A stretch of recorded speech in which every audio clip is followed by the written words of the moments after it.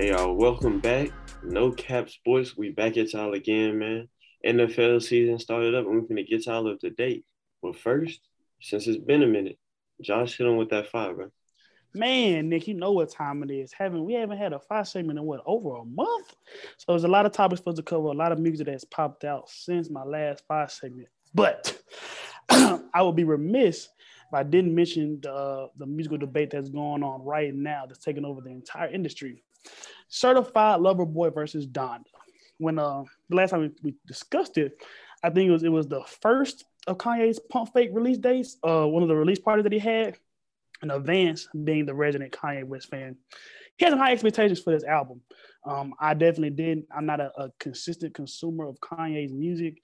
A lot of the older stuff, like 808s, Heartbreaks, and Graduation, some of the more classic albums, I'm a bigger fan of. But after Yeezus, I'm not really a big Kanye consumer. So Vance, being the like I said, the resident Kanye guy, give me your Donda thoughts. What has been out 2 weeks now? I mean, first of all, you cap, bro. You ain't never just hear me claim Kanye just this type. You was the one that was riding for the album though. Between us three. Okay, so you gonna claim some culpability in this too, Nick. Okay, so I can shoot it to you next. See how you feel about it. It was an okay album. I didn't have any problems with it, bro.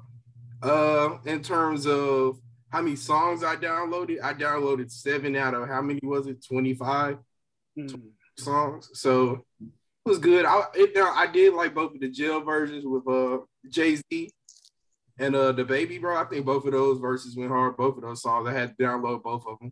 I like Praise God, bro. I like the beginning of it, and then the beat comes in so hard. That was probably the hardest beat on the album. Okay, Nick, you had something to say as well. Yeah, so Kanye had one of those performances that you just remember, for the rest of your life.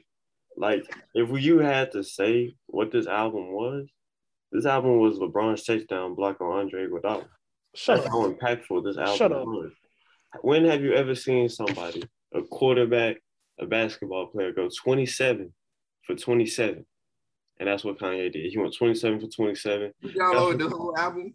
Yeah, and I put it on shuffle whenever and just listen to it. So anyway, 27 for 27, 0 misses, 0 skips. Everybody who Kanye graced with the feature did their thing. Fabio Foreign probably had the best feature on the tape. And yes, I'm taking Donda over Certified Lover Boy to clear up any confusion. Bro, what are the best 3 songs from Donda? The best 3? Off the Grid, Jail, and I like Remote Control. All right, let me download Off the Grid. I'm going to make sure I download these. I'm going to give you a review next time we hop on. Off the Grid, the one with Fabio. And Fabio ran it, bro. I think I'm going to lighting. But I'm going to have to completely disagree with both of you guys. Well, probably Nick, because you went really hard advanced. You had a little bit more of an astute evaluation, how it more aligns with how I feel about the album. I don't know if, some of the hype turned me off about it in terms of the pump faking with the release dates or just the general, the secrecy and going into it, not really listing anybody as official features on the album. But I think I was just disappointed. I was listening more for the features than anything else. Like you said, the Off the Grid with Fabio Foreign, that was definitely the most memorable verse. Him and Jay-Z reuniting for a song. That was more of, how I say it, it's remarkable to see them on a track versus to the song that they actually produced. But it just wasn't something that I'm not gonna download and just repeat it again. I contributed to the first week streams. I ran through the album one time just to say I did it. But in terms of something that's re-listenability, it doesn't do it for me. So how many songs have you downloaded? The song that I've downloaded, I haven't done. I downloaded Off the Grid and I downloaded the Jay-Z one. But the best song to me on the album was the one that's not even on there officially, the Life of the Party with Andre 3000. It was a rip that Drake leaked on this Sirius XM station, channel 42. And Andre 3000 comes around once every 5 years to make music. So whenever he does, he making a special appearance is a big deal. And on that verse, I think his verse is probably the first minute and a half of the song. It's real emotional. It kind of connected the themes that we thought Donda was gonna be about in terms of Kanye's feelings toward his mother and the things that he had. And the Andre 3000 just proved that he can still really rap and still really make really good music. So that was something that I had to, we had to bootleg and download through the back channel of YouTube to get to. But that was my favorite song of the Donda album. So yeah, I'm gonna give a Donda 75 out of 100. Maybe it would have been better without the pre-album release hype, but it is what it is. So moving from Donda to let me ask Nick this: is this a top 3 Kanye album?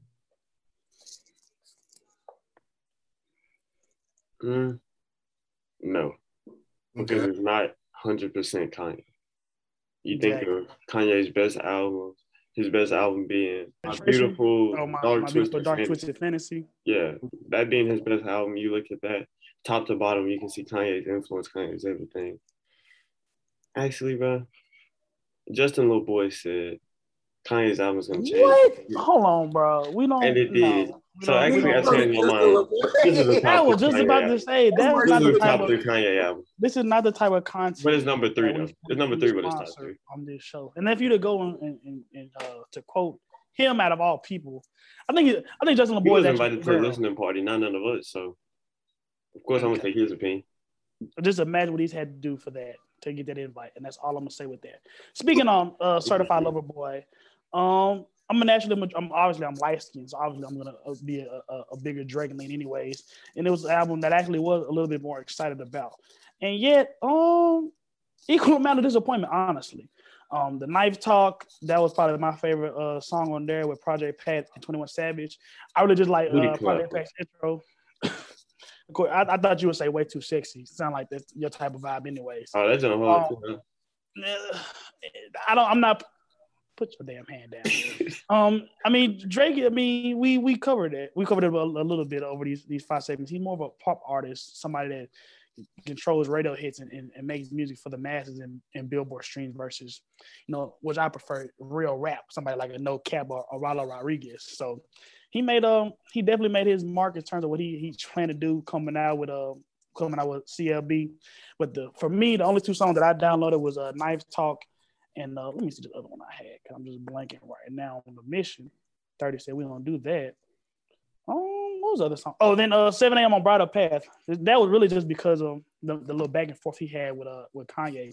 And then I downloaded You Only Live Twice with Wayne, just because for me, at my age, anything I see Wayne on is going to get an automatic download and a listen. So, but my overall recap of these 2 albums, 2 of the biggest artists of our generation delivering how I would see it, lackluster performances.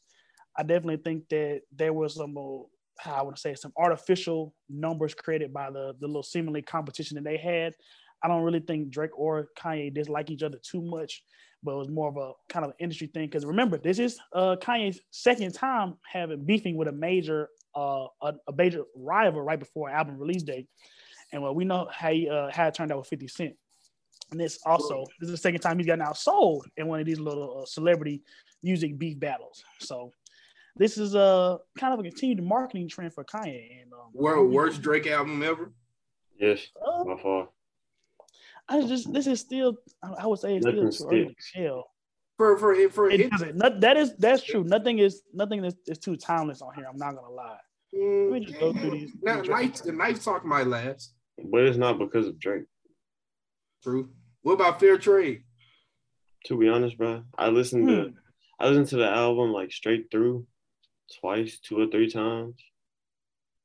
I did the same thing, bro. The first time I was just like, Second time I downloaded more. Man, not gonna lie to you. I usually hate to jump on these worst album, best album takes so shortly after the album's been released. But just going through at least Apple Music, like Scorpion, More Life, Was Scorpion an album though? I mean, yeah. I feel like you only. I thought the only tapes would be Thank Me Later and then So Far Gone. I know More Life. And then if you read it, it's too late. But in general, I'm just scrolling through Apple Music right now, looking at his releases that are labeled as albums. But I'm just going through it. 25 songs. What, 3 memorable hits? Talking about the 7 a.m. on Bridal Path, just because of the Kanye stuff, the Knife Talk, and then the Way Too Sexy. Like 3 out of 25. You shoot like that in the NBA, you getting sent to the bench. So, it's real tough out here for Drake and Kanye. Hopefully, I mean, they're more famous than for just being famous rather than the actual music at this particular point in time. So hopefully, I guess we can get a bounce back project from either one of them. And then, lastly, I know we do got to go, Nick.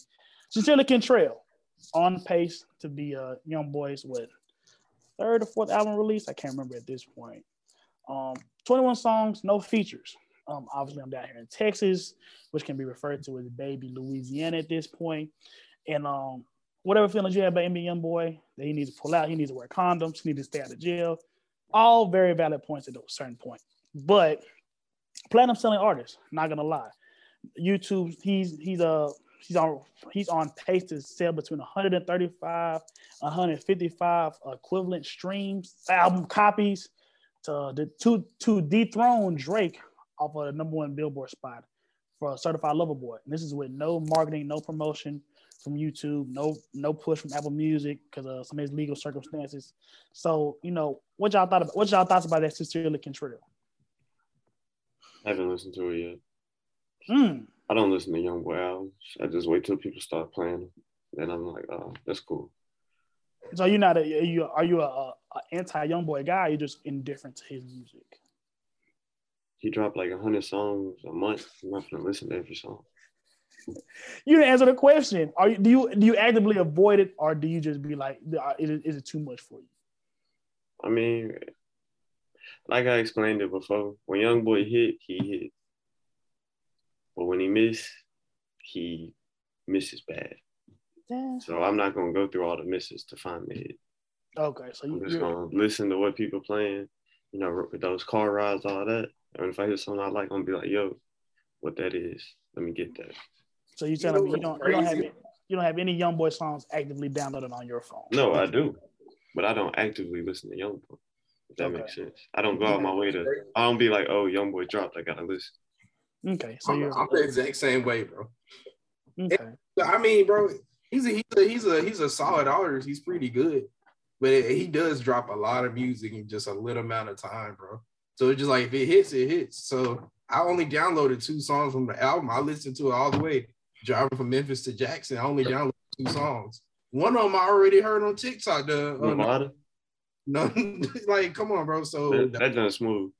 I mean, like it's a great song. So, but he's probably gonna drop another album before Christmas, if not on Christmas. So, like, I mean, he's not bad. He's a solid artist, but shout out to him. I mean, I don't have anything bad to say about him. He does drop a boatload of music, but yeah, I have to agree with my co-host on this one. Anybody that claims to be sensible and centered definitely has to not consider themselves an avid Young Boy fan because you'll just be a hitter if you listen too much of his music or you consume too much of it. So, yeah, that's all I got for 5 Man. All right, now we're entering week 4 of the NFL season. So I got to ask you guys, based off what you've seen, who are contenders and who are pretenders to just make the playoffs? Not win the Super Bowl, but just make the playoffs. We're going to do NFL teams this week. We're going to do college teams next week. So the first thing I'm going to have to ask you about is the 1-2 New England Patriots. They're in a division with the Dolphins, who lost their quarterback Tua. They're in the Jets, who might not win a game. And then we also had the Buffalo Bills, who's the other contender. So the Patriots are a contender to make the playoffs. Remember, there's 7 spots in both conferences. Unfortunately, I'm going to have to say the Patriots are a pretender. I think they put too much stock in Mac Jones too early. And we saw that Sunday in their game against the Saints where Mac Jones just simply did not look good and that offense didn't look good. You say that, yes, there are 3 wild card spots in the AFC, but you look at the AFC West and you got 3 undefeated teams in there right now. You look at the AFC North with Pittsburgh, the Browns, and Cincinnati. I think there are just too many good teams in the AFC right now for the Patriots to get in with their inconsistencies on offense. I might have to, in terms of like team legitimacy, I had to mark them as a pretender as well.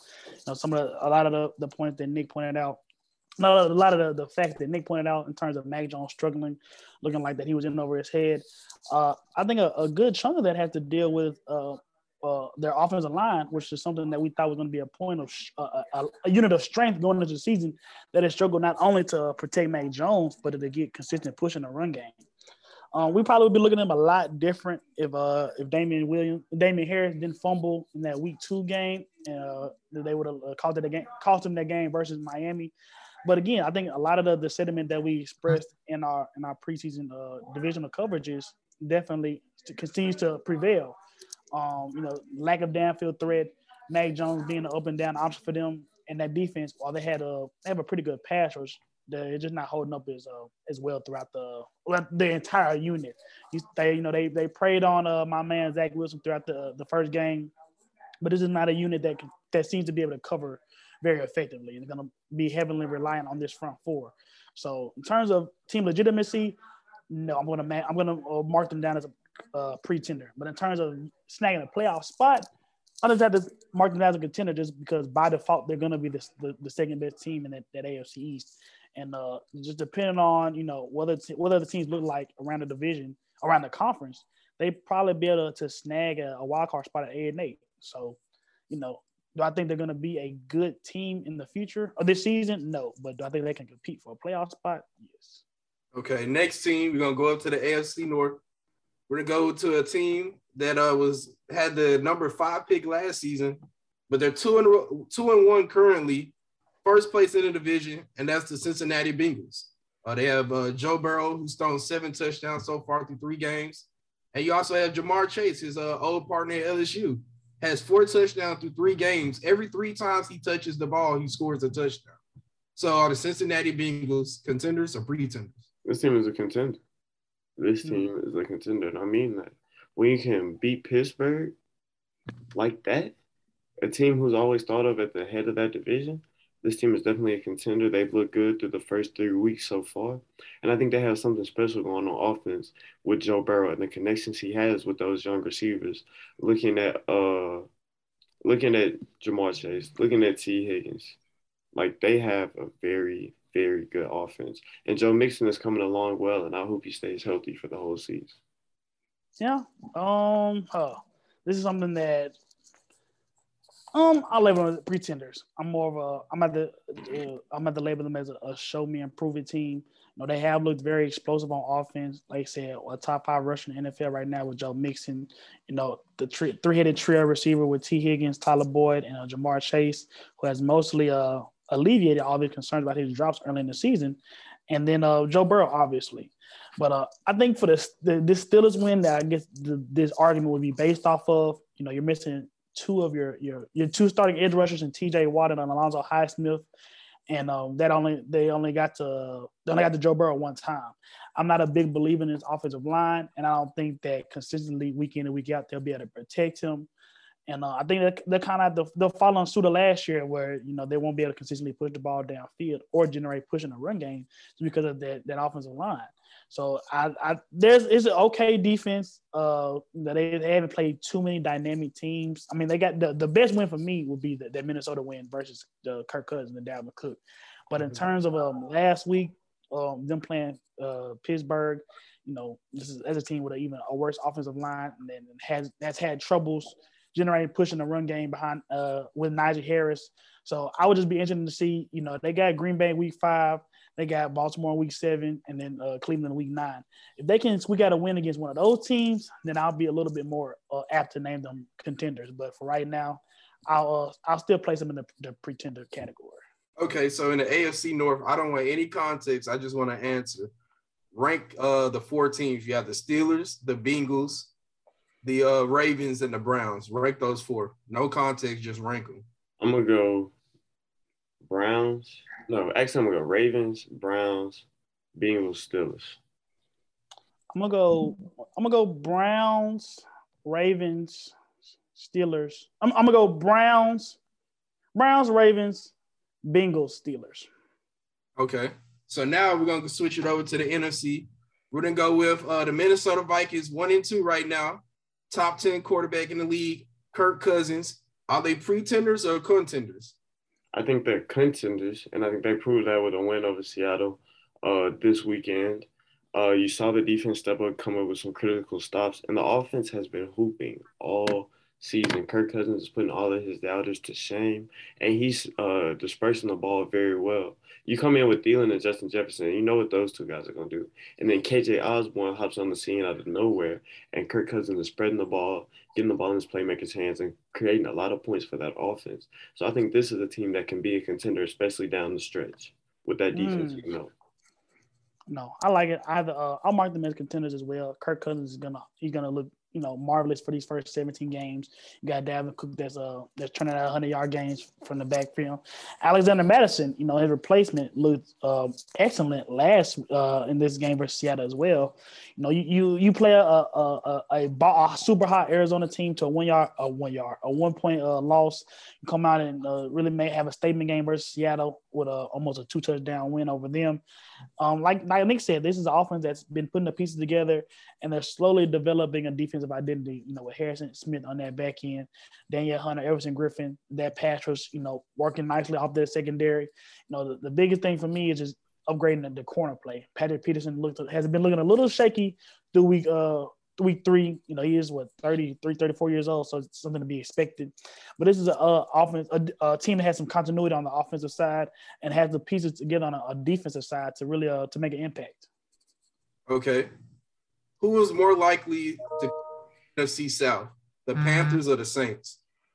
Panthers. I say that's easy. Right now, that's the Panthers.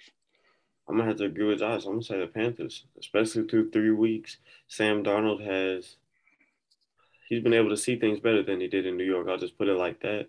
This is a really good Carolina team, and I think they have a good chance to finish second in the division. Definitely so. The Panthers with right now having the best defense in the NFL. Sam Darnold, unfortunately looking like all he needed was a change of scenery to prove that he was a top 5 pick. And the weapons that he got around him, DJ Moore, Robbie Anderson, and then on the run game, Christian McCaffrey. We'll see how long he's out, but still, just having something that he can equally he can facilitate between being a game manager and somebody that pushes the ball down the field. So we'll get a little bit more into it later, but I'm a really big proponent of this Panthers team. All right, last question. Who is more competitive, the AFC West or NFC West? No context, just an answer. NFC West, best division in football, without a doubt. They got 3 top 5 teams in the NFC West, I'd say. I'm going to have to say the AFC West. 3 undefeated teams right now. So, through the first 3 weeks of the season, football fans and media members alike like to take and run with certain narratives that have emerged through these early weeks of the season. Which teams are going to be good, which teams are going to be bad. Just a general overall overreactions to the first 3 games of the season. So, here at No Cap Sports, we're going to do a little bit of an overreaction segment. We'll take some of the biggest overreaction narratives throughout the season that I've researched and discussed, and we'll see how true they are. So we'll go through it right now. The first narrative that I have presented for you, the team, is Tom Brady will have his best season ever at age 44. Let me go on a little bit of a break now. He's on, analyzing Tom Brady's career. He's on pace to throw more touchdowns in his 40s than he is in his 20s. He threw 167. He threw 167 touchdown passes in of his age 20 to 29 seasons, especially considering that he took over for Drew Henson a little later into his career. And but no, he's already got 154 touchdown passes, currently. And I think it's safe to say that he'll throw more than 13 throughout this season. So just in terms of how many, the longevity and how many touchdown passes he's thrown so far, he's first in NFL history with 154 touchdown passes in their 40s. Drew Brees is second with 57. And then again, talking about the overall success of Tampa Bay, before yesterday, which obviously they took an L to the Rams, they had set an NFL record with 9 straight 30-point games. So, this is obviously a guy that's not only, surviving, but thriving into his age 44 season. He's ranked number 1 on NFL.com's QB Power Rankings, and then even discussing some of the things that he's wanted to talk about. He stated multiple times that he's wanted to play until 50. And in a CNN quote in a CNN story that he told that he got 2 weeks ago, he's actually said that the game is a little softer than it used to be. So he's not intimidated. He's thriving as an older quarterback, and he seems to, with the success that he's had this season and last season, obviously winning the Super Bowl, He doesn't seem to be slowing anytime soon. So Tom Brady at his best season ever at age 44. What do you guys think? No, I'm giving Romo a 1. No way he tops that 2007 MVP season, man. That's one of the best. That's one of the best seasons, period, by a quarterback ever. That 2007 season, Tom Brady went 16-0, completed 68% of his passes, threw for 4,800 yards and 50 TDs. Hold on, Nick. But are you saying he's not going to get it because of himself or because of the team? I'm saying it's impossible for him to top that. His own performance or the team performance? His own performance. And plus, I think team-wise, they started out 2-0. Got to take into account who they played. The Cowboys gave them a run for their money. The Falcons are the Falcons. I'd say Sunday was their first time really being battle-tested, and we saw what happened. Come on, brother. No, don't do that. No, I mean, not bad. You know what I'm saying? Cowboys gave them a good run. Like, you know what I'm saying? That's like when the JV squad gets a scrimmage against the varsity. And then they got all hyped up because it's like this. You getting off. You know what I'm saying? You getting off. Don't do that. My fault. Keep going. Fans? No, that was all I had to say. Oh, okay. Let me hear your thoughts. Okay, just looking at it, bro. I looked at the 2007's depth chart, and I looked at the 2007 New England Patriots depth chart, and I looked at the Buccaneers depth chart, just offensively. The Buccaneers outrank that Patriots team everywhere except for wide receiver 1, Randy Moss. I would say Randy Moss over Mike Evans. But when you look at wide receiver 2, that's a toss-up. Antonio Brown or Chris Godwin. I would take either one of them over Wes Welker. That's just me. I don't know. Wes Welker's fine. Don't get it twisted. And then at the tight end spot, give me Gronk over Kyle Brady or Ben Watson. They're both were solid, but they're not Gronk or they're not Cameron Brate or they're not O.J. Howard. I'll take all 3 of them over any tight end for the Patriots then. And a running back spot, it's a toss-up. You want Leonard Fournette or Kevin Falk? It don't really matter, bro. They both do about the same thing. Tom Brady. 2007 Tom Brady or Tom Brady right now, who would I rather have? I think it really doesn't matter, bro. It's just like Michael Jordan. In the 80s, bro, he was a different player than he was in the 90s, but he still was going to get it done. I think he can do it, bro, especially with the extra game. So you playing 17 games instead of 16. He'll definitely get all the cumulative records, but in terms of per game stats, bro, it's going to be close, but he's not going to win MVP. I don't think he is, just because everybody else is starting to catch up with him a little bit. But I think it's possible that he could have a season just as good as the 2007 season. So on a scale of 1 to 10, how true do you think the statement is Tom Brady will have his best season ever at age 44? 5. It's 50-50. Okay. I'll clean the round table. I'm gonna go with I'm gonna go with a 6.5, 6.5, 7. I was debating between the two. Vance brought up an excellent point. You know, there's an extra game in terms of counting stats and accumulation and things like that.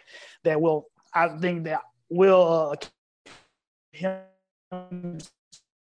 surpassing all that 2007. But you mentioned outside of receiver 1. I really like this Tampa Bay offense better than that 2007 New England offense in terms of the weapons that he has around him, the offensive line, and just in general the way that the game has evolved in terms of passing since that 2007 season. Through these first 2 games, Brady has already thrown 9 touchdown passes, which is a career high for him through the first 2 games of the season, which obviously wasn't. These stats aren't updated for week 3. You know, they struggled a little bit last week versus the Rams, but again, you're talking about I would feel is arguably a top 2 or 3 individual defense. So I think that a dip was to be expected for that game. But I just the way that Tom Brady's been operating the past 2 seasons, obviously I think they're gonna avoid the hiccup that they had in the early seasons of last year with that 4-3 start that they had. Now that this is his second year in Bruce Arians' offense, and he trusts him a little bit more, and they have a better line of communication. And with Antonio Brown added as a third receiver 3, that's one of the most dangerous receivers of all time. I will put it more likely than not that he will have more higher counting stats this season than 2007 season. Now, I won't say that. In terms of individual accolades, the MVP, I would probably, like you said, Nick. I don't like both of y'all said. I don't think he's gonna win the MVP this year, just because it's kind of almost a Jordan effect. People are tired of seeing his face in the league and tired of succeeding for so long. But in terms of, like I said, the counting stats and the success, or not, because that team went undefeated, and just overall counting, I'll say more likely not that Tom Brady has his best season this year. So, I'm standing as a lone soldier on that one, but it is what it is. I'm used to standing 10 toes by myself. Moving on to another team that's laid down some surprise early in the season. The Carolina Panthers, 3-0 for the fifth time in team history. Sam Darnold looks like baby Cam Newton all of a sudden, and it's causing my tiny little jet heart to cry into multiple pieces. And this defense is top in the leagues in overall rush, overall defense in terms of yards given up per game and rushing yards given up per game. So, on the NFL Truth Meter, I have here the Panthers are a top 5 team in the top defense in the NFL right now. When we recorded for the podcast, I remember I said they might have been the second most complete team behind the Buccaneers. It was either them or the Saints. I had them going 8-9, but I remember also saying I could see them winning 11 or 12 games. That's even more so of a fact now. Them starting off 3-0. I had them still starting off hot, but I had them dropping 4 games in a row. But now those 4 games I had them losing, all of those could easily be dubs. I had them losing to the Patriots. That's looking more so like a dub now. The Cardinals, that's a toss-up. Washington football team, they don't have a quarterback. They're going to beat them. Don't disrespect Taylor Heineke on this podcast. They don't have a quarterback. They're going to beat them. The Miami Dolphins, same thing. They don't have a quarterback. They're going to beat them. Now, they look good, man. Like Nick said, they have Sam Darnold. He gets the job done. He does his 111. I think they're a top 5 team. Bro, that pass rush is crazy that they have. And if you can get to the quarterback, you can do anything you want in the NFL. And they can win games ugly. They can win in a high-scoring affair. They have maybe a top 5 receiving core, bro. It might be top 5 just as a whole core. Yes. I'm gonna say yeah. Right now they are a top 5 team. So I'm gonna give it a 7 on the Truth Meter. I like it. Just talking about referring to that pass rush that you talked about, man. You got Brian Burns, you got Derrick Brown. This is an organization that has invested heavily on defense within a recent draft. They had the highest sack percentage rate for dropbacks in the NFL, 14%, and they're leading the league currently with 10 sacks. Like I said, Brian Burns is a guy that I see as a future All-Pro, Pro Bowl guy, if not this season and next season, just because of the speed, the power, the highway speed combination that he offers, to combine with the technicality of his hand movements and his ability to work his hands and his hips and beat you in a multitude of ways coming off the edge. So I think that he's somebody that projects as a Von Miller, Myles Garrett type in terms of perennial All-Pro production. The only thing that I would see setting back this team right now is Christian McCaffrey missing an extended period of time. Hopefully this is not a trend for him. He only played 3 games last year, 3 or 4 games last year. But prior to this, he's played all 16. He had played in all 16 games the previous 3 seasons. So it's not an aspect of, continued long-term health problem. So as long as they can get Christian McCaffrey back within the next 3 to 4 weeks, because the supporting cast that they have around him, they have the ability to go 2-2 or 3-1 without him, and you bring him back as arguably the best back in the league right now. I'm going to put it at 10. I love this defense. I love the way they're performing.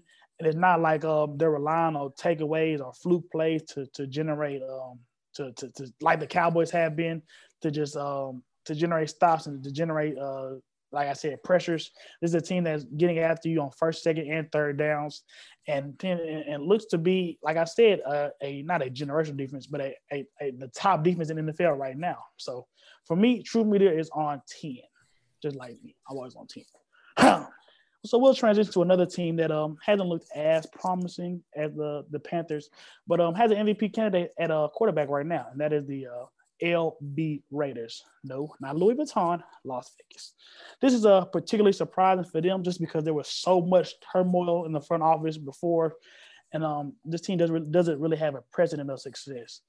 John Gruden, came from the Monday Night Football booth into coaching for the first time. Over a decade since his run at Tampa Bay, hasn't looked good. 19-29, his first 3 seasons. And obviously that has been worse than the guy that got fired before him, Jack Del Rio, who was 25-23 in his 3 seasons. Mike Mayock, again, they have the Raiders just seem to have a thing for bringing guys off of the TV and putting them in their front office. Mike Mayock, his draft has been less than stellar. Look at guys like Clyde Farrell, their first round pick last year, just doesn't seem to be a guy that's going to pan out. Someone like Damon Arnett, their first round corner from a couple years ago. Just Mike Mayock, to be a draft expert, hasn't done too well in the draft in his stint so far, and has even admitted on record that this year basically he needed the Raiders need to make the playoffs to save his job. So I think they're doing their best to fulfill that promise for him. Derek Carr, through 3 games, has over 1,200 passing yards, leads the league in passing yards, and has emerged as an MVP candidate. And he's over 100 yards ahead of the second place guy. But the biggest thing for me, being the D-line guy, has been Max Crosby, Yannick Ngakoue. Max Crosby leads the league right now with 15 pressures. He's always been kind of I would say, an underrated pass rush in terms of his ability to beat you off the edge with his hand movement. He's not gonna just blow past you with his speed or his first step. But he's been a consistent havoc creator on the defensive line. And then we know Yannick Ngakoue is a track record, and it's just to see him put it all together this year, at least for these first 3 games for Las Vegas. It's really helped him. It's really helped him develop that chemistry along the defensive front. So my overreaction for the first 3 weeks of the season for the LV Raiders, Las Vegas, not Louis Vuitton, is deeming them a playoff team. So on a scale of 1 to 10, how true do you think this statement is? I'm gonna have to give it I'm gonna give it a 4. Because we know the Raiders. We know what the Raiders do.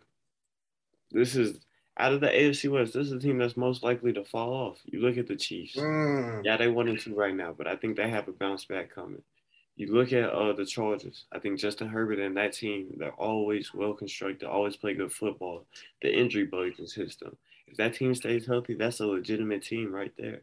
And you look at the Raiders, they just win ugly. And I don't know how long you can sustain that. You look at what they did this past Sunday going to overtime with the Dolphins. Not just the Dolphins, but the Jacoby Brissett-led Dolphins. So I think this is a gritty team, but I'm not exactly sure if they're going to be a playoff team. I think coming down the stretch, they're going to be in some similar situations and not have the success they've had so far. These guys have played 2 overtime games in the first 3 games.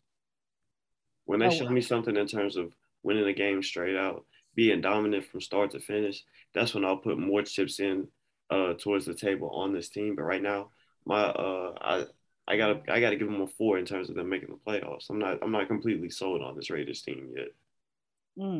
What say you, Mr. Laws? That's wild, bro. I was gonna say 10. I think they definitely. They look really good.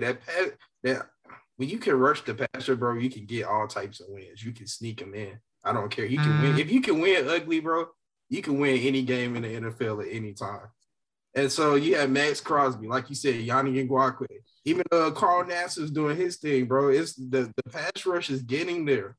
They was giving Lamar Jackson trouble. The Ravens had them beat dead to rights, bro. They came back and won that game. And if you can do that against the Ravens, a team that runs the ball up 14, you can come back on them and do it, bro. You can do it against any team. I'm saying, my thing is, bro, they're 3-0 right now. They could just as easily be 1-2 and it'd be a different story.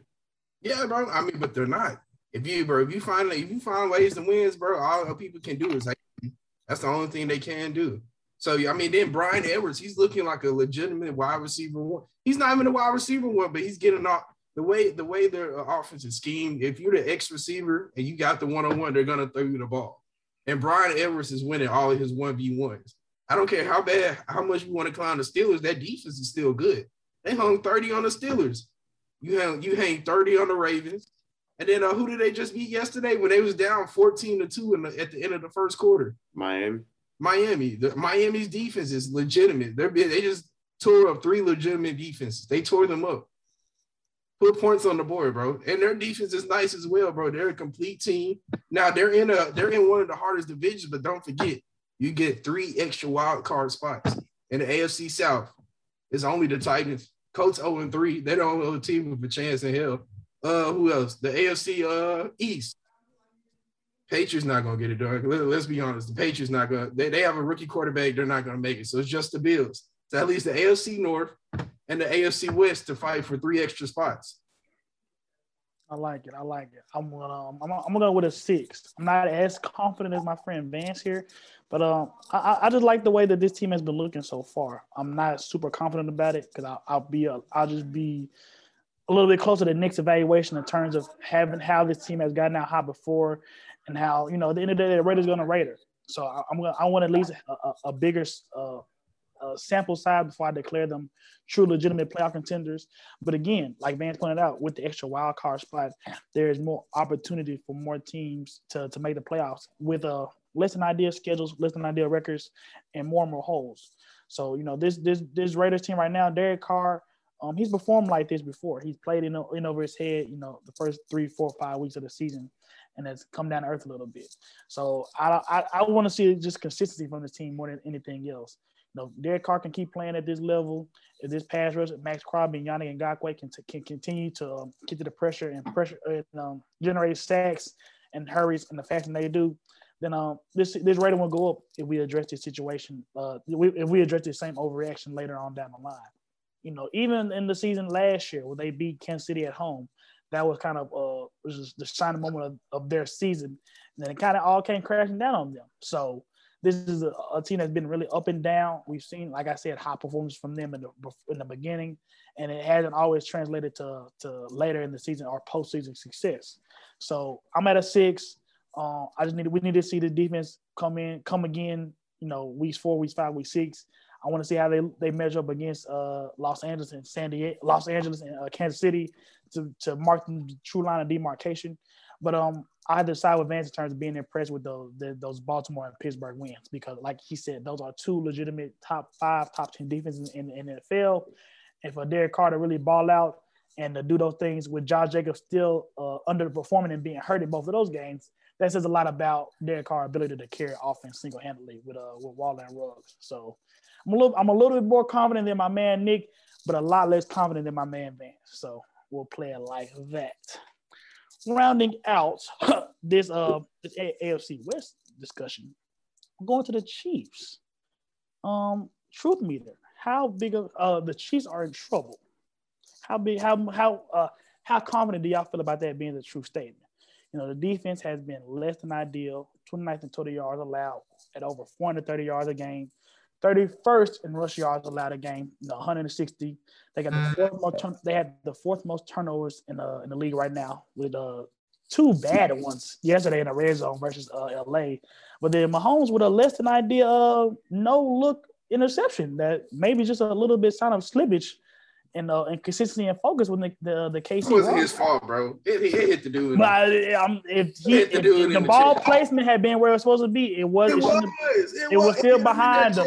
If he was they're not gonna tell me if he had placed it exactly where it's supposed to be, he wouldn't. I mean, he could have dropped it still, but it's the fact that it's still a bad look, Vance. However you want to pay. So he shouldn't have caught the ball.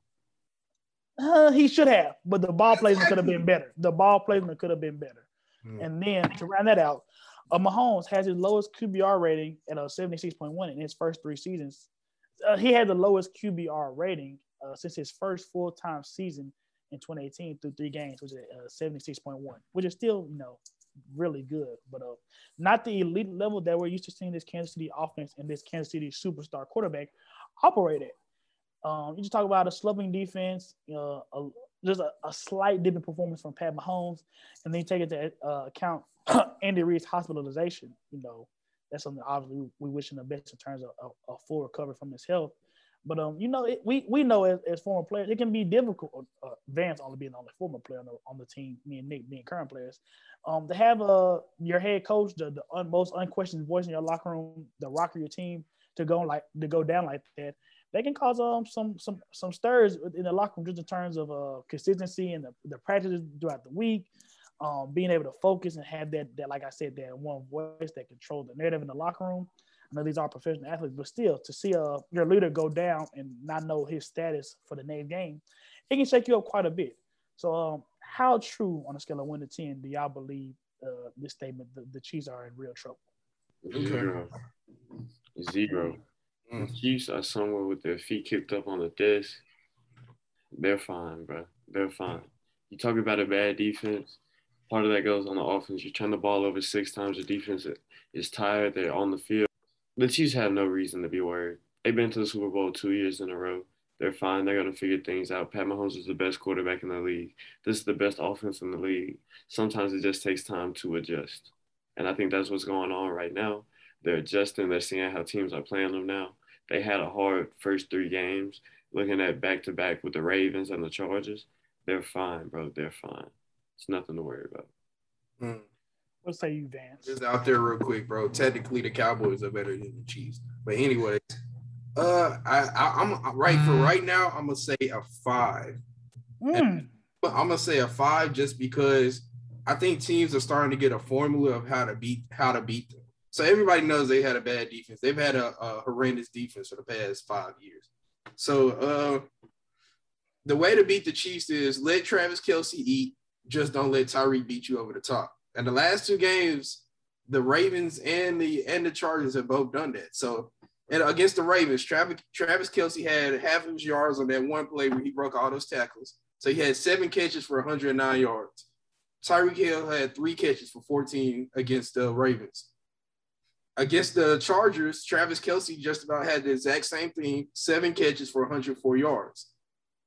Tyreek Hill had 5 catches for 56 yards. Tyreek Hill, we're used to him getting those 56 yards on one play. So they're starting to get the formula going on how to beat the Chiefs. So all these games are close. It's not like they're getting blown out or anything. They're just losing real close games. And so basically they're making the Chiefs actually drive the ball instead of extending the game out to where the more possessions the Chiefs get, they're going to actually beat you in the end, probably by 10 points or more. So that defense is trash. And then it's not going to get any better. You gave Patrick Mahomes $50 million. So let's just say one player on the offense gets hurt. They signed Orlando Brown. He's not a good scheme fit. He's not a good pass rusher for the Kansas City Chiefs. So once as the contract keeps going on and on more and more, they're not going to be able to sign a marquee player, to help them out wherever they need them at. They're probably going to have to sign a rookie or a vet on a vet minimum. So I'm going to say a 5. I'm going to lean into what the couple of the points that Van said at the end in terms about that Chiefs defense. Yes, it hasn't been a stellar unit. This Super Bowl run, this run of success that they've had recently, but the defense has never been this bad. Tyrann Mathieu, Travis Sorensen usually had some type of help, at least in the secondary, to kind of support them. This year, they haven't been able to cover anybody. We saw that in the Cleveland game. Like, this team is really, really close to being 0-3 right now. And I don't care how talented you are in the NFL, getting off to an 0-3 start.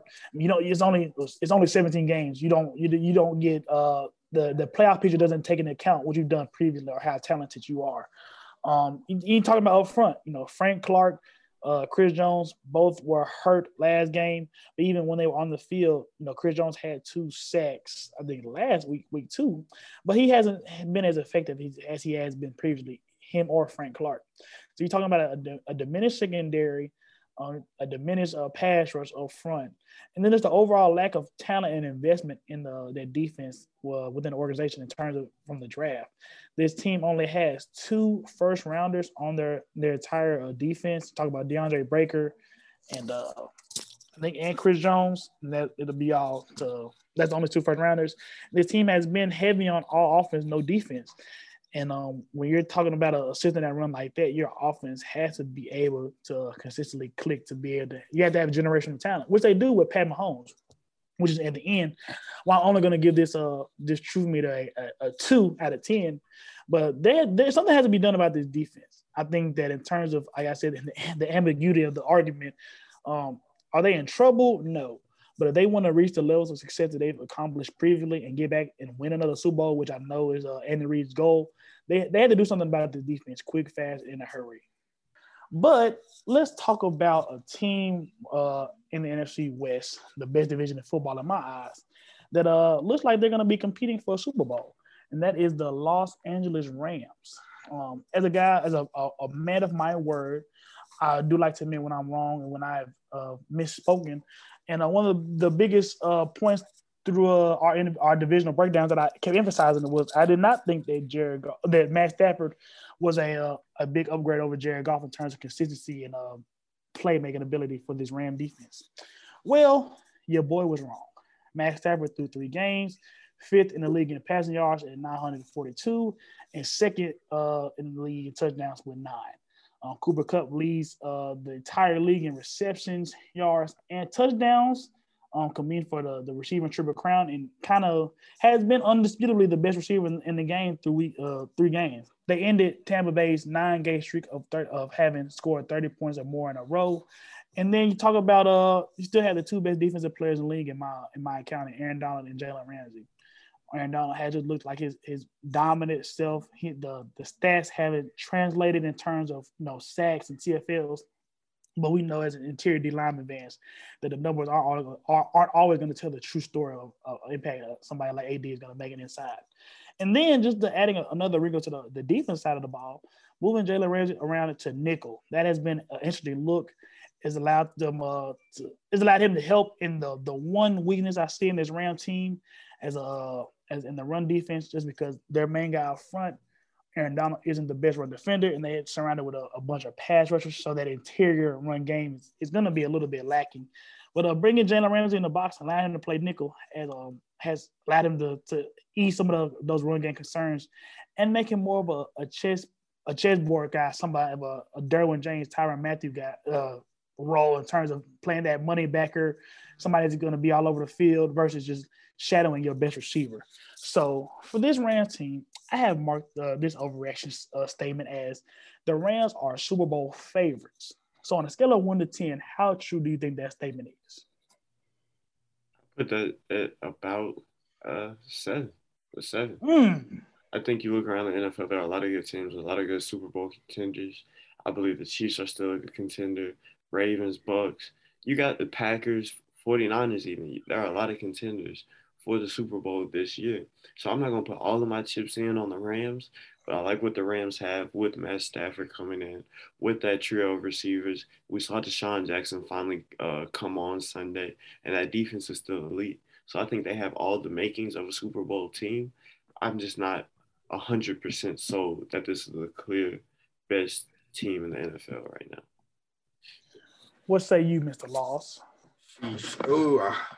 Oh, that's kind of high, but I'm gonna go even higher. I'm gonna say an 8. So the way I see it is, there's not really any teams that's like just sad in the NFL except for like 2, maybe 3 teams, and anybody could be anybody any given Sunday. Especially this is probably the most even NFL slate of teams I've seen probably since maybe I was a kid. But I'm gonna give it an 8. Right now, they are the favorites. They're probably the only team in the NFL that has Tom Brady's number, bro. In terms of whenever Tom Brady plays their team, he just struggles. I don't know why. I mean, well, I do know why. They have 2 of the best defenders in the NFL. And then Scott McVay is a great coach, bro, especially offensively. If you watch that game against the Buccaneers, Deshaun Jackson was taking the top off their defense. And if Matt Stafford would have connected, it would have been a lot worse than a 10-point loss. It would have been a skunk. So they look good on all phases, but any given Sunday, bro, anybody could lose. 49ers could catch them slacking in the playoffs. The Packers could catch them slacking in the playoffs. I mean, things just happen, but right now I think anytime if you have a betting line, they're gonna be the favorites to win. Okay.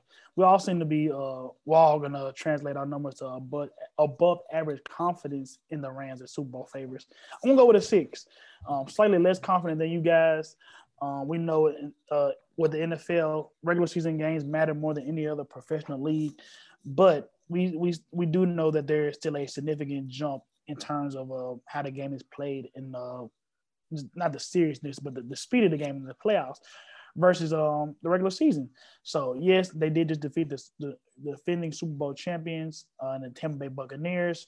But I definitely, first of all, A, they were at SoFi, and B, that's probably one of in terms of TD production, that was one of Tom Brady's worst games, not his career, but especially these first 3 weeks of the regular season. So I would bank on them being able to convert a little bit better in the red zone in the playoff game. And then just the division that they're in. It's kind of comparable to how you can't really mark a betting. Well, you can with Alabama, but in terms of going to the SEC gauntlet, you don't really want to mark any team as a college football or Super Bowl favorite because of the gauntlet they go through week in, week out. You look at the NFC West. You got them. You got the Rams. You got the Cardinals. You got the Bucks. You got the Seahawks. You got the 49ers. I think I would say that's the only division with 3 top 5 teams, and then all 4 teams being in the top 10, and having to play 8 games against top 10 teams. John, I already told you, bro. Seahawks they're not that this year, bro. Bro, they still got Russell Wilson, Tyler Lockett, and DK. I don't care. That's nice and all, but they not that. The Falcons got Calvin Ridley and Matt Ryan, bro. Neither one of those. That is not. No, you just compare Millsap to Prairie View A&M University. There's different levels to it. Okay, yeah, this year maybe, but it is what it is in terms of, I think that them having to play essentially the toughest schedule, the top 10 teams, 8 games out of the year, 9 games out of the year. I think that they won't go in as a record that is indicative of how good they are, and B, it kind of just beats them up throughout the season and allows them to be slowed down and their weaknesses to be exposed in the way that wouldn't be if they were in, like you say, the AFC West or the AFC East, some of the weaker divisions in the league. Okay, so now that we done covered the major NFL storylines that we've missed, now we got to talk some college football, bro. After seeing 3-4 weeks of football action, how do y'all think the college football playoff and the top 4 teams will shake out? First of all, I think that this year's college football landscape is talking about in terms of upsets with Clemson, Oklahoma struggling, is bringing the parity that a lot of people have said that they wanted. For the longest time, is you sort of pencil in Bama, Clemson, OU into that top 3 or 4. So I think that this year with some of the quality of play and the upsets that have happened, I think that it's definitely a step in the right direction in terms of parity within college football. But that being said, I don't think it's too much different than what we've seen from the past year. Obviously, I have Bama first.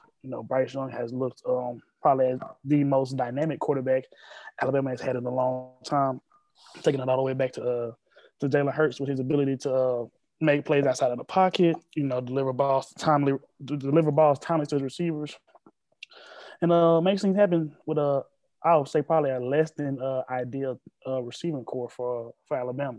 So, like Alabama in number 1. Number 2, Georgia. Each week that Clemson win that they got looks less and less impressive. We'll probably see how that is dictated toward the end of the season. But still, you have the best defense in the country.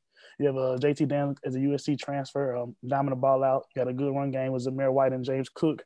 And, that's a recipe for success within the SEC. So Kirby Smart has really got these Bulldogs churning since he left up under Nick Saban's wing. And I think it's safe to say that without any hiccups, they'll be in the CFB playoff as well. Third, I got Oregon. Obviously, we know about the upset win of Ohio State. One of the things that Nick has written down in his notes is bringing that SEC football to the Pac-12 in terms of the physicality of front with the offensive and defensive line. And being a lifelong Oregon fan, Oregon was one of my favorite teams coming up. That is shocking to see. You're talking about Oregon's past championship appearances in the Fiesta Bowl versus Ohio State, versus Kansas State, teams like that. That was an area in which they struggled at creating movement up front, and also having the guys to physically compete with the SEC team.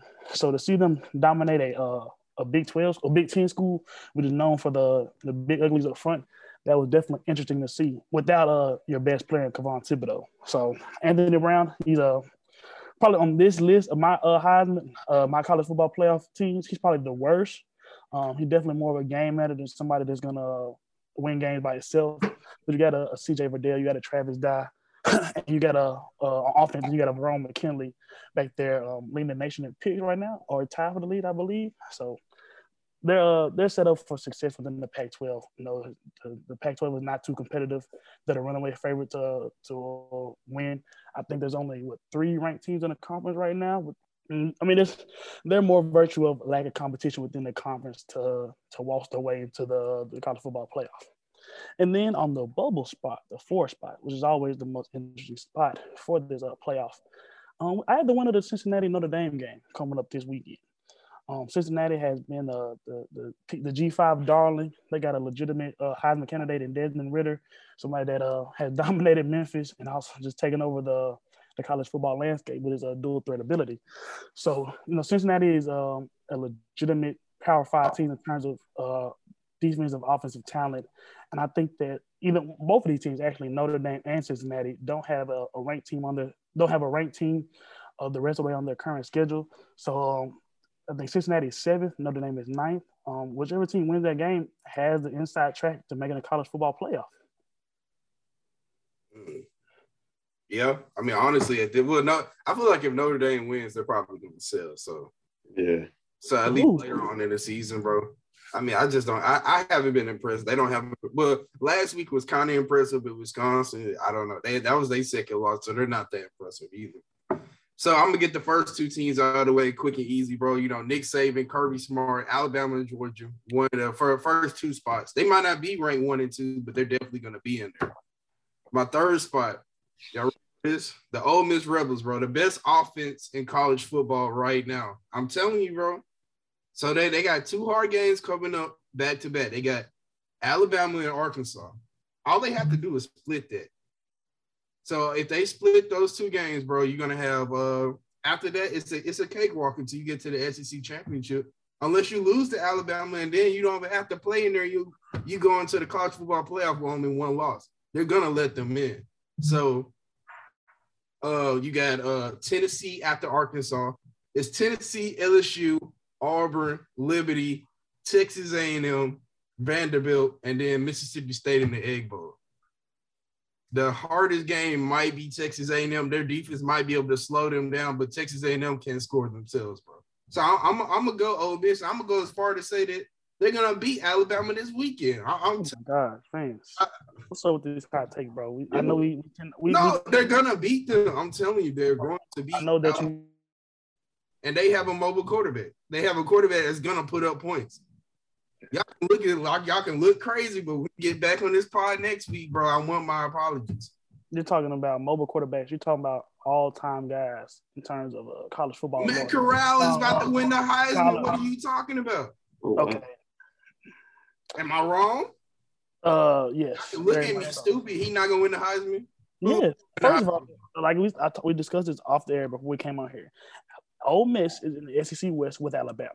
I mean, crazy things have happened before, but I don't think the committee is going to put 3 SEC teams in the college football playoff. Yes, they will. Well, all right. So let me ask you this. Let's just say Alabama. Ole Miss would have to beat Alabama, or would have to get to the SEC championship game and beat Alabama this year, this week coming up to even qualify for it, and then go undefeated the rest of the way. I feel like the second place team in the SEC West doesn't even have to make the SEC championship game to make the playoffs.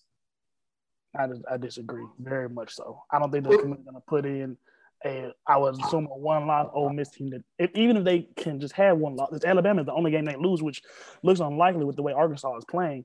If they lose to Bama and they don't make it an SEC championship game, and you have 2 of the college football playoff teams in the SEC championship game, nah, bro, I don't see it happening. Okay. I mean, but I'm telling you right now, when there's 3 teams at the end, it's gonna happen, bro. So Oregon's gonna sell. I don't think they're gonna make it. Cincinnati, I think they'll take a 1-loss second place SEC West team over Cincinnati. But we all know they would do that. That's just how they do little schools, bro. G5 schools. Oh well. I think they deserve to get in. That doesn't mean they will get in. I think Oklahoma, they're the best team in the Big 12. I think it's only them and Baylor left that's undefeated. Yeah. Both gonna lose a game. ACC, Clemson already lost 2 games. They're out of there. Notre Dame's gonna lose again before this season is over. So, and then you go to the Big 10. Ohio State, they might win out. I highly doubt it. But my 14, I'm gonna go with Iowa. I think their schedule sets them up. I know it's you, bro, but you indeed. crazy things have happened, bro. They got an easy schedule. They play Penn State. Penn State's not that good. That Auburn win doesn't look good anymore. It doesn't. They had a whiteout, 100K plus COVID fest, just Auburn, and they barely beat them. That's not even a good win. Bo Nix is trash. They got to play Purdue, Wisconsin. They'll beat Wisconsin, Northwestern, Minnesota, Illinois, Nebraska. None of those. I mean, they might slip up one game, but you can get into the championship if you're a Power 5 school with one loss. And if you win the conference. Yeah, that's what I'm saying. So if you win the conference with one loss, you're going to get in. But I think Ole Miss, the eye test, bro. I'm telling you, the eye test is what's going to make them pop. I really think they're going to go undefeated until they play Georgia in the SEC championship game. I think Alabama going to be the team left out, honestly.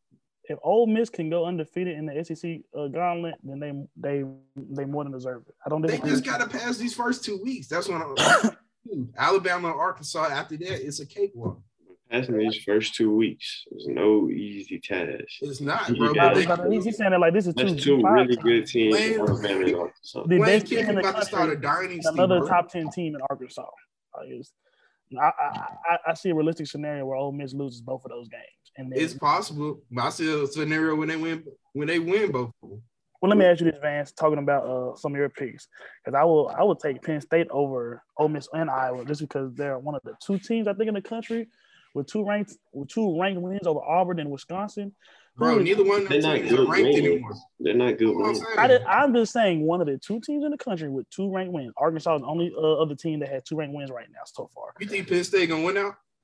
No, they're not. Do they got to play Ohio State again? But they still have to play at Iowa, at Ohio State, Michigan, and they have to play at Michigan State. Michigan's we're talking better about Ole Miss winning these improbable ass games. If Ole Miss can beat Alabama, then but Penn State has to win 4 of those games. 4 against ranked conference opponents. Michigan's better than Penn State. I think it's Iowa, Michigan, Ohio State, and then Penn State. But that's just me. I think Michigan's finally better than Ohio State this season. That would be a good game. That would be. I don't know. How about? Let me ask you this, Vance. You talked about who you will put in. Who do you think is better, Cincinnati or Penn State, or Cincinnati or Iowa? That's what you had in there. You said Cincinnati. I like Cincinnati's talent. You know, they got Sauce Gardner. You know, a lockdown corner, Mondre Sanders. You know, that's a legitimate defense. And Luke Fickell is not a guy that's a spring chicken. He came from Ohio State. You know, still got a roots established in Ohio, and he's got that program rolling. So, I mean, a lot of people look at it as a G5 school, but they could compete in any conference in America. So. I'm gonna say Iowa, just because I saw Cincinnati play Georgia last season. It was a good game. Beat them in the bowl game, but they also played a common opponent in Indiana, and they barely beat Indiana. Indiana should have won that game last week against Cincinnati. I'm up for right now. I'm gonna say Iowa. So I'm gonna go on and go with my predictions. I gotta put Cincinnati in there, bro. I like what they have. Talking about that defense, talking about a Heisman level quarterback.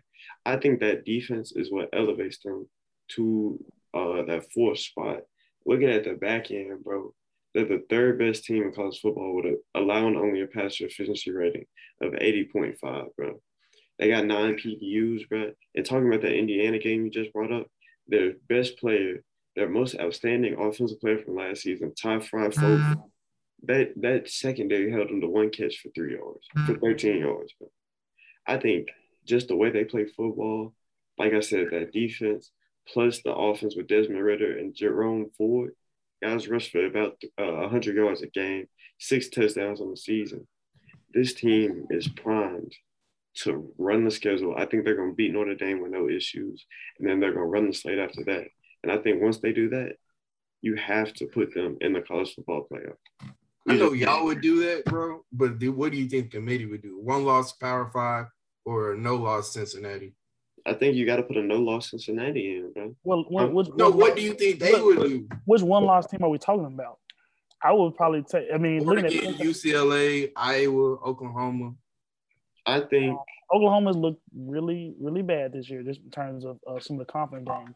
But if Cincinnati can win out, and this will only be they would have lost one game over the past 2 seasons, I think it'll be time for them to get their due. And I think the committee is tired of hearing, oh, group of five needs love, group of five needs love, group of five needs love. I think if Cincinnati does what they need to do, this is the year the committee puts them in. That like they've heard it year time and time again with UCF. All like you know what I'm saying? Like now is the time, I think, in my opinion. But especially if Desmond Ridder ends up being a Heisman candidate. Then there's no reason to not put them in. Way to becoming. They got to blow out everybody. Yeah, that's what I'm saying. They do have to dominate the schedule, but if they dominate the schedule, beat Notre Dame, throw them in there. My third team I got coming in is going to be Oregon, bro. I think the physicality they bring, Mario Cristobal coming from Alabama, I think that physicality can take them a long way. They've got a great running game with C.J. Verdell. And like Josh said, Anthony Brown's more of a game manager, but he gets the job done. And you look at the wins they've had so far, they've been without two of their best players, like you said, Justin Flo and Kayvon Thibodeau. You go in Columbus, beat Ohio State without those two guys, and continue winning without those two guys, just wait till they come back and that defense takes it up another notch. And then that's when that team really becomes scary.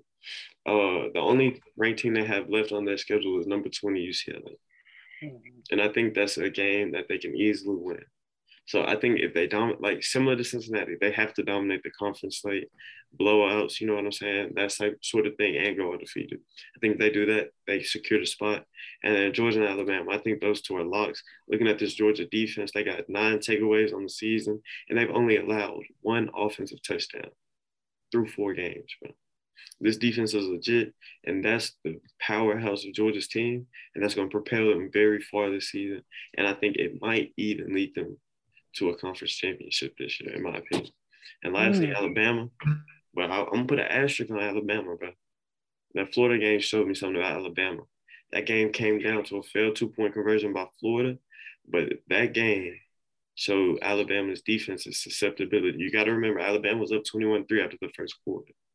But this Alabama team gave up 258 rushing yards, created little in terms of a pass rush, and allowed Emory Jones, who's not the best quarterback they'll face all season, to have a day on them. So just file that game away and keep it in your memory because, like Van said, I think Ole Miss has a chance. I'm not going to put my eggs in the basket, but I think they have a legit chance to beat Alabama after looking at that Florida performance. Quick question before we move on. Just assuming that we all got Alabama and Georgia 1-2, and they beat in the college football championship, who are we taking? I got to go with Georgia. Georgia's my pick to win the SEC right now. Yeah, Georgia. Defense. I go with I'm at the quarterback. I hear your point about Florida causing some wishy-washiness in terms of the Alabama defense. We're not gonna act like Florida's still not a top 10 team. Bryce Young had looked super impressive over these past couple of weeks. This team completely dismantled a Miami team in the beginning that we thought was good. Miami's not good. Relax. I'm just saying in terms of, I mean, you can only play us on your schedule, and then he's talking about going through the SEC gauntlet. I mean, I guess it's the thing of I'm giving Nick Saban credit for wins that he hasn't had yet, but just looking at Alabama as a well-oiled machine, I think Georgia will have to play better than Alabama. Georgia's in a matchup between Alabama and Georgia, I think Georgia would have to play above their head to beat Alabama, whereas Alabama can play up to 75-80% of their potential and still win. But that's just me. I think it'll still be a good game regardless. I do want to see that Georgia pass rush get after Bryce Young a little bit, and I don't think he's been pressured in any of the manner that they could during the SEC championship game or in the college football playoff. So I'm gonna go with Alabama right now with leeway to change my mind down the road. All I'm gonna say is we saw what happened to the Alabama offense in the Florida game yet again. 21 points in the first quarter, started out hot. 10 points for the rest of the game, had a scoreless second quarter. This Alabama team is good. This Alabama team is great. But this Georgia team is even greater. Anybody can win the Natty this year, honestly. I agree with that still. Parity, definitely so. We'll probably see a team that come in from outside of the top 10 sneak into the playoff at this point. It's possible, bro. It's possible. So now, since we've been talking about college football, I know y'all done missed it. We bringing the pick'ems back, and we're gonna start out with some college football games around the league this weekend. Starting out with number 12 Ole Miss going to Tuscaloosa to take on number 1 Alabama. I mean, my guy Vance has spewed Ole Miss love over the entire podcast. I'm a big proponent of Ole Miss as well. I like how they completely destroyed Louisville in that opening game. But don't say all of this just to say you're going to take Alabama. Bro. I'm crafting a narrative here, brother. Let me work. Let me cook, man. Relax. I'm just saying. I think I wouldn't disagree with the statement either that Ole Miss is the best offense in the country right now. But Bama. I won't say big, but give me Alabama.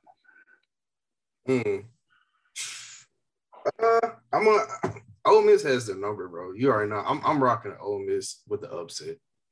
Yeah, I'm gonna keep it simple. I already know both of y'all going with Bama, bro. I'm not even an Ole Miss fan, bro. You know what I'm talking about. Go Tigers, go. I mean, you close enough to Oxford, bro. You're not from Michigan. Might as well be home state team. No, I'm from Olive Branch, Mississippi. Suburb. Moving on, we got number 7 Cincinnati taking on the number 9 Notre Dame Fighting Irish. I think we all gave our opinion on this game. I think we all recognize it as a big game in terms of college football playoff viability. And I'm about to go with Cincinnati. You know, they got a big win over Indiana last week. It wasn't a huge statement win that I guess everybody was looking for, but at the end of the day, it's still a G5 team, a Power 5 team. So I guess you got to give them a little bit of room. I like Jack Holmes for Notre Dame. He's something, and Kyron Williams. I think that's a pretty good 1-2 combo. But I just don't think they're as dynamic as the 1-2 combo for Desmond Ridder and Cincinnati's run game. I think also Cincinnati defense is better. Notre Dame, they gave up 28 points, I believe, 30 points to a 0-4 Florida State team. So they can't hold running water. So I'll take Cincinnati here, and based on that pick, I'll have them in my college football playoff top 4. Notre Dame is going to win ugly. It's a low-scoring game. 2017, last second field goal.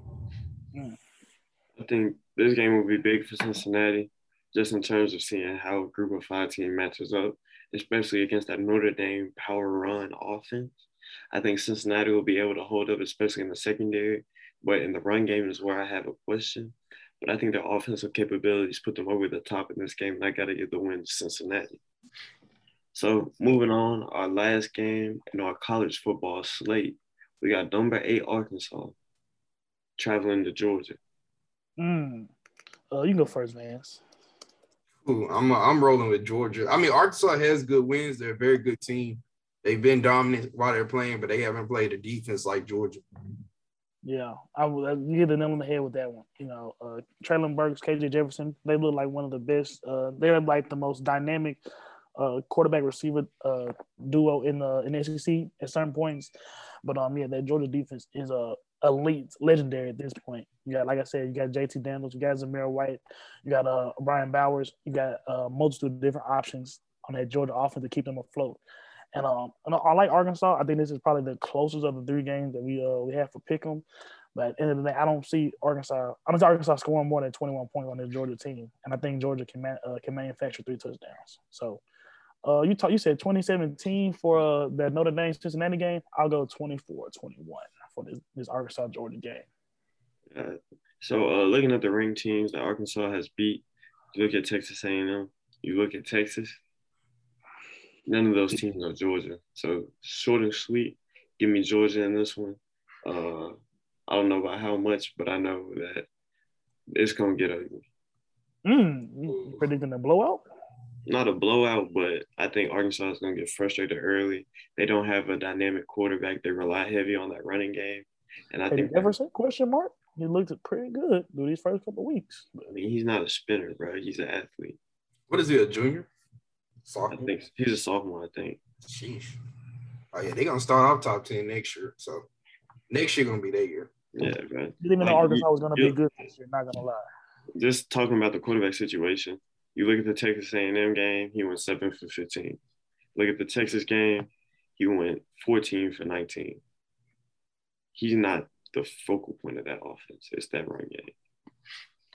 And so now We're going to move on to the NFL slate of games we got. We're going to start out with the Panthers taking on the Cowboys. We just got a win last on Monday Night Football. I was just about to say, go ahead and spit your verse, Vance. Yeah, bro, give me the Cowboys. Bro, I'm not going to say big. I'm going to say by less than a touchdown. 24-20 Cowboys. I'll go with the Panthers. Big, actually. I know we discussed that a little earlier in the show. Panthers has the best defense in the NFL right now. Sam Darnold's looking like a Pro Bowler at this point. And, I know the Cowboys will have a little bit of confidence playing the Philadelphia Eagles, getting that win over Philadelphia on Monday Night Football. But this Panther team is a whole other animal in terms of what they can do on the ground, or without Christian McCaffrey, with the weapons that they have outside with DJ Moore, Robert Anderson, and Terrence Marshall. So yeah, I think that this is a legitimate team, and they'll have a statement win over Dallas. I like what you're saying about that Carolina defense, but that Cowboy offense is something special. First week, we saw Dak throw the ball 50 times. These past 2 weeks, we've seen the running game. This is a great offensive line. The secondary is coming together for Dallas. I think the Cowboys are going to win this game at home. I'll just say this: all those throws that we didn't see Jalen Hurts make, all those potential passes that could have turned into something that would have made the game a little bit closer. I think Sam Darnold will be able to make those. That's not made all those throws. You were just trashing Sam Darnold when he was a Jet, so brother, you don't know how much it pains me to see him succeed in another environment when I knew he had the chance to do it here. Trust me, I should be the biggest Sam Darnold hater right now. But game recognized game. He got into another environment. He got behind a competent offensive line, and they actually put some weapons around him. But he's proven to be able to be a playmaker and just not a game manager. So, I can't let that one slide. But no, Panthers are the top 5 team right now. So I think they'll take it to Dallas. Okay. So next game we got 2 undefeated teams in the NFC West, with the Cardinals taking on the Rams in LA. I think this is probably the best game on the schedule for the NFL slate. We talk about Arizona, 3-0. I mean, they're both undefeated. Kyler Murray is looking like an MVP candidate. Chandler Jones just had 17 sacks against the Titans last week, and it's definitely with that defense in the secondary, it's just that's improved. That's improved mightily. So this is a tough one. I'm not gonna lie. Still, like I said, that Ram defense has looked great. We just talked about Matt Stafford putting this team over the top of Super Bowl favorites, but Kyler Murray and D-Hop, and I like what James Conner has added to this Arizona run game. Give me Arizona, man. They've looked really good. I know LA probably has the better win, but give me Arizona. I just think that Kyler Murray can make plays outside of the pocket that Tom Brady could not. Yeah, little Kyler's body hasn't worn out yet, so the game's gonna be close for now. But still, I'm gonna give me the Rams by 4. Yeah, I'm gonna rock with the Rams too. That defense is special. That offense has become special. So I gotta rock with the Rams. Next game we got the undefeated Raiders taking on the Chargers, who just beat Kansas City. 2 of the more surprising teams in the league right now. Derek Carr, we had to give out the MVP at this moment, will probably be the winner of it. Like I stated earlier, you got Max Crosby, Yannick Ngakoue performing one of the best 1-2 edge rushers in the NFL right now. But I like this Chargers team just a little bit more. Mike Williams really lived up to his potential last week in terms of scorching that Kansas City secondary. I think that was 7 for 122. Then you got Justin Herbert and Austin Eckler still. I think this is a little bit more of a complete offense. I'm predicting Las Vegas to come down to earth just a little bit. I don't know Josh Jacobs' availability for this game, what it is. He's a crucial part to this Vegas run game, and I don't think Peyton Barber's going to be able to consistently hold down the fort. So give me Los Angeles. Sheesh, this is probably the hardest game to pick. Raiders very easily could be 0-3. I think that catches up with them. Give me the Chargers. And I'm gonna agree with Vance here. Just as easy as the Raiders are 3-0, they could be 0-3. The Chargers are coming in hot off that win versus the Chiefs, versus the offense. I got to go with the Chargers on this one, bro. I love Brandon Staley and just how aggressive he is. I think that's going to show versus the Raiders. So next game we got the Seahawks going to play the 49ers. after 3 weeks, Brandon Ayuk finally came out and shot out a little bit, had a little bit of production for this 49er team, and combining him and Deebo Samuel, that's two of the quickest and most elusive targets that two of the receivers that this San Francisco team has. So I definitely think that how do I say it? There's Jimmy G, Trey Lance, Kyle Shanahan has used Trey Lance, I think, to the best of his abilities in terms of using him as a short yardage run option. And I think that this 49er front can pressure Russell Wilson and make him uncomfortable. So that being said, give me San Francisco. I'm gonna go. Well, y'all know how I feel about the Seahawks, bro. I think this is gonna be the year they go a little downhill. 49ers big. Yeah, I'm gonna keep it simple. Seahawks on good. 49ers. And last game we got on the slate, we got the Browns going up to Minnesota to take on the Vikings and Kirk Cousins. Again, I think the Browns are a legitimate Super Bowl contender. They got Odell back last week. I think it was what my fantasy team told me it was 5 for 77. So that to be able to have some production like that in his first game back, I think is a clear sign that he's healthy and ready to have a breakout year. This Minnesota team was very close to being 0-3 versus losing to a Seattle team that I think we all can agree isn't the Seattle teams of the past. So give me the Browns. Got Chubb, Kareem Hunt, Baker Mayfield still playing above his head a little bit. And you got Myles Garrett. So, that defense at the slumping first couple of weeks has run out of shell a little bit. I think they'll handle Minnesota rather easily. Continuity is really important. I was going to pick the Vikings, but I remember when we was doing the previews, I said they weren't going to be very good, so give me the Browns. Continuity is important, brother. Me, I'm going to go with the Vikings in the upset. This offense is clicking.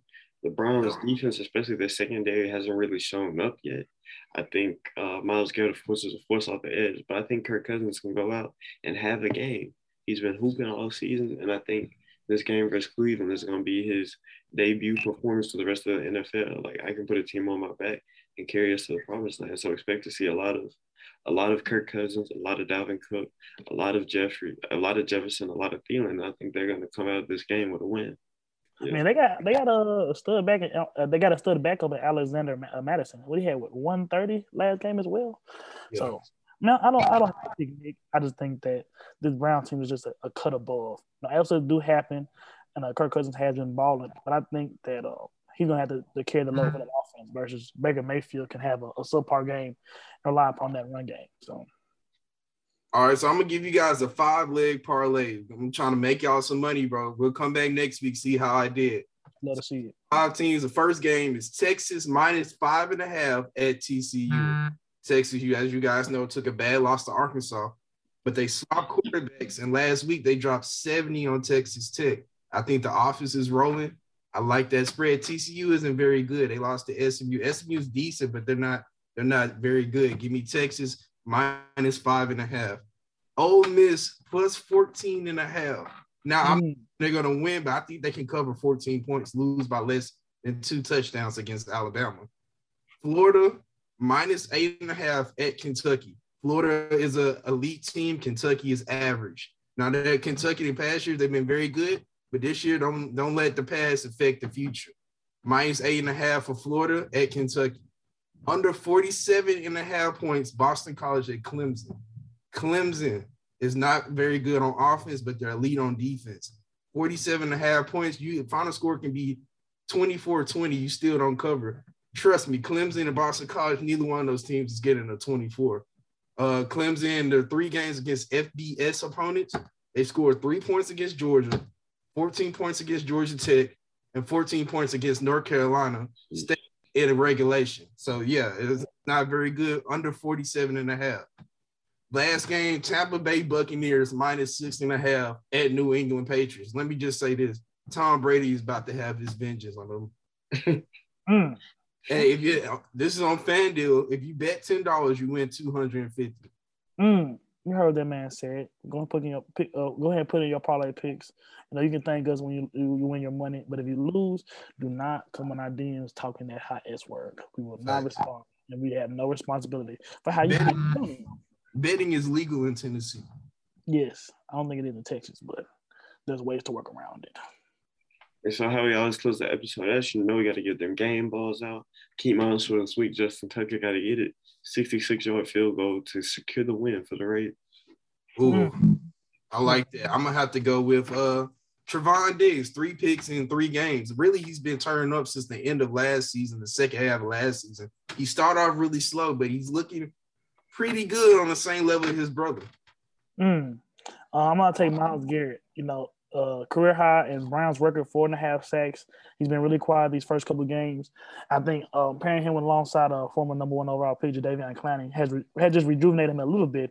And him being with the number 1 overall pick in 2018, he's a cornerstone of this Browns defense, and he will dictate by his performance how far they can go in the playoffs. And so that's another episode for you guys. Make sure y'all like, comment, subscribe, and we out here. Boom, Bumba Clots. Ole Miss by 10. Never.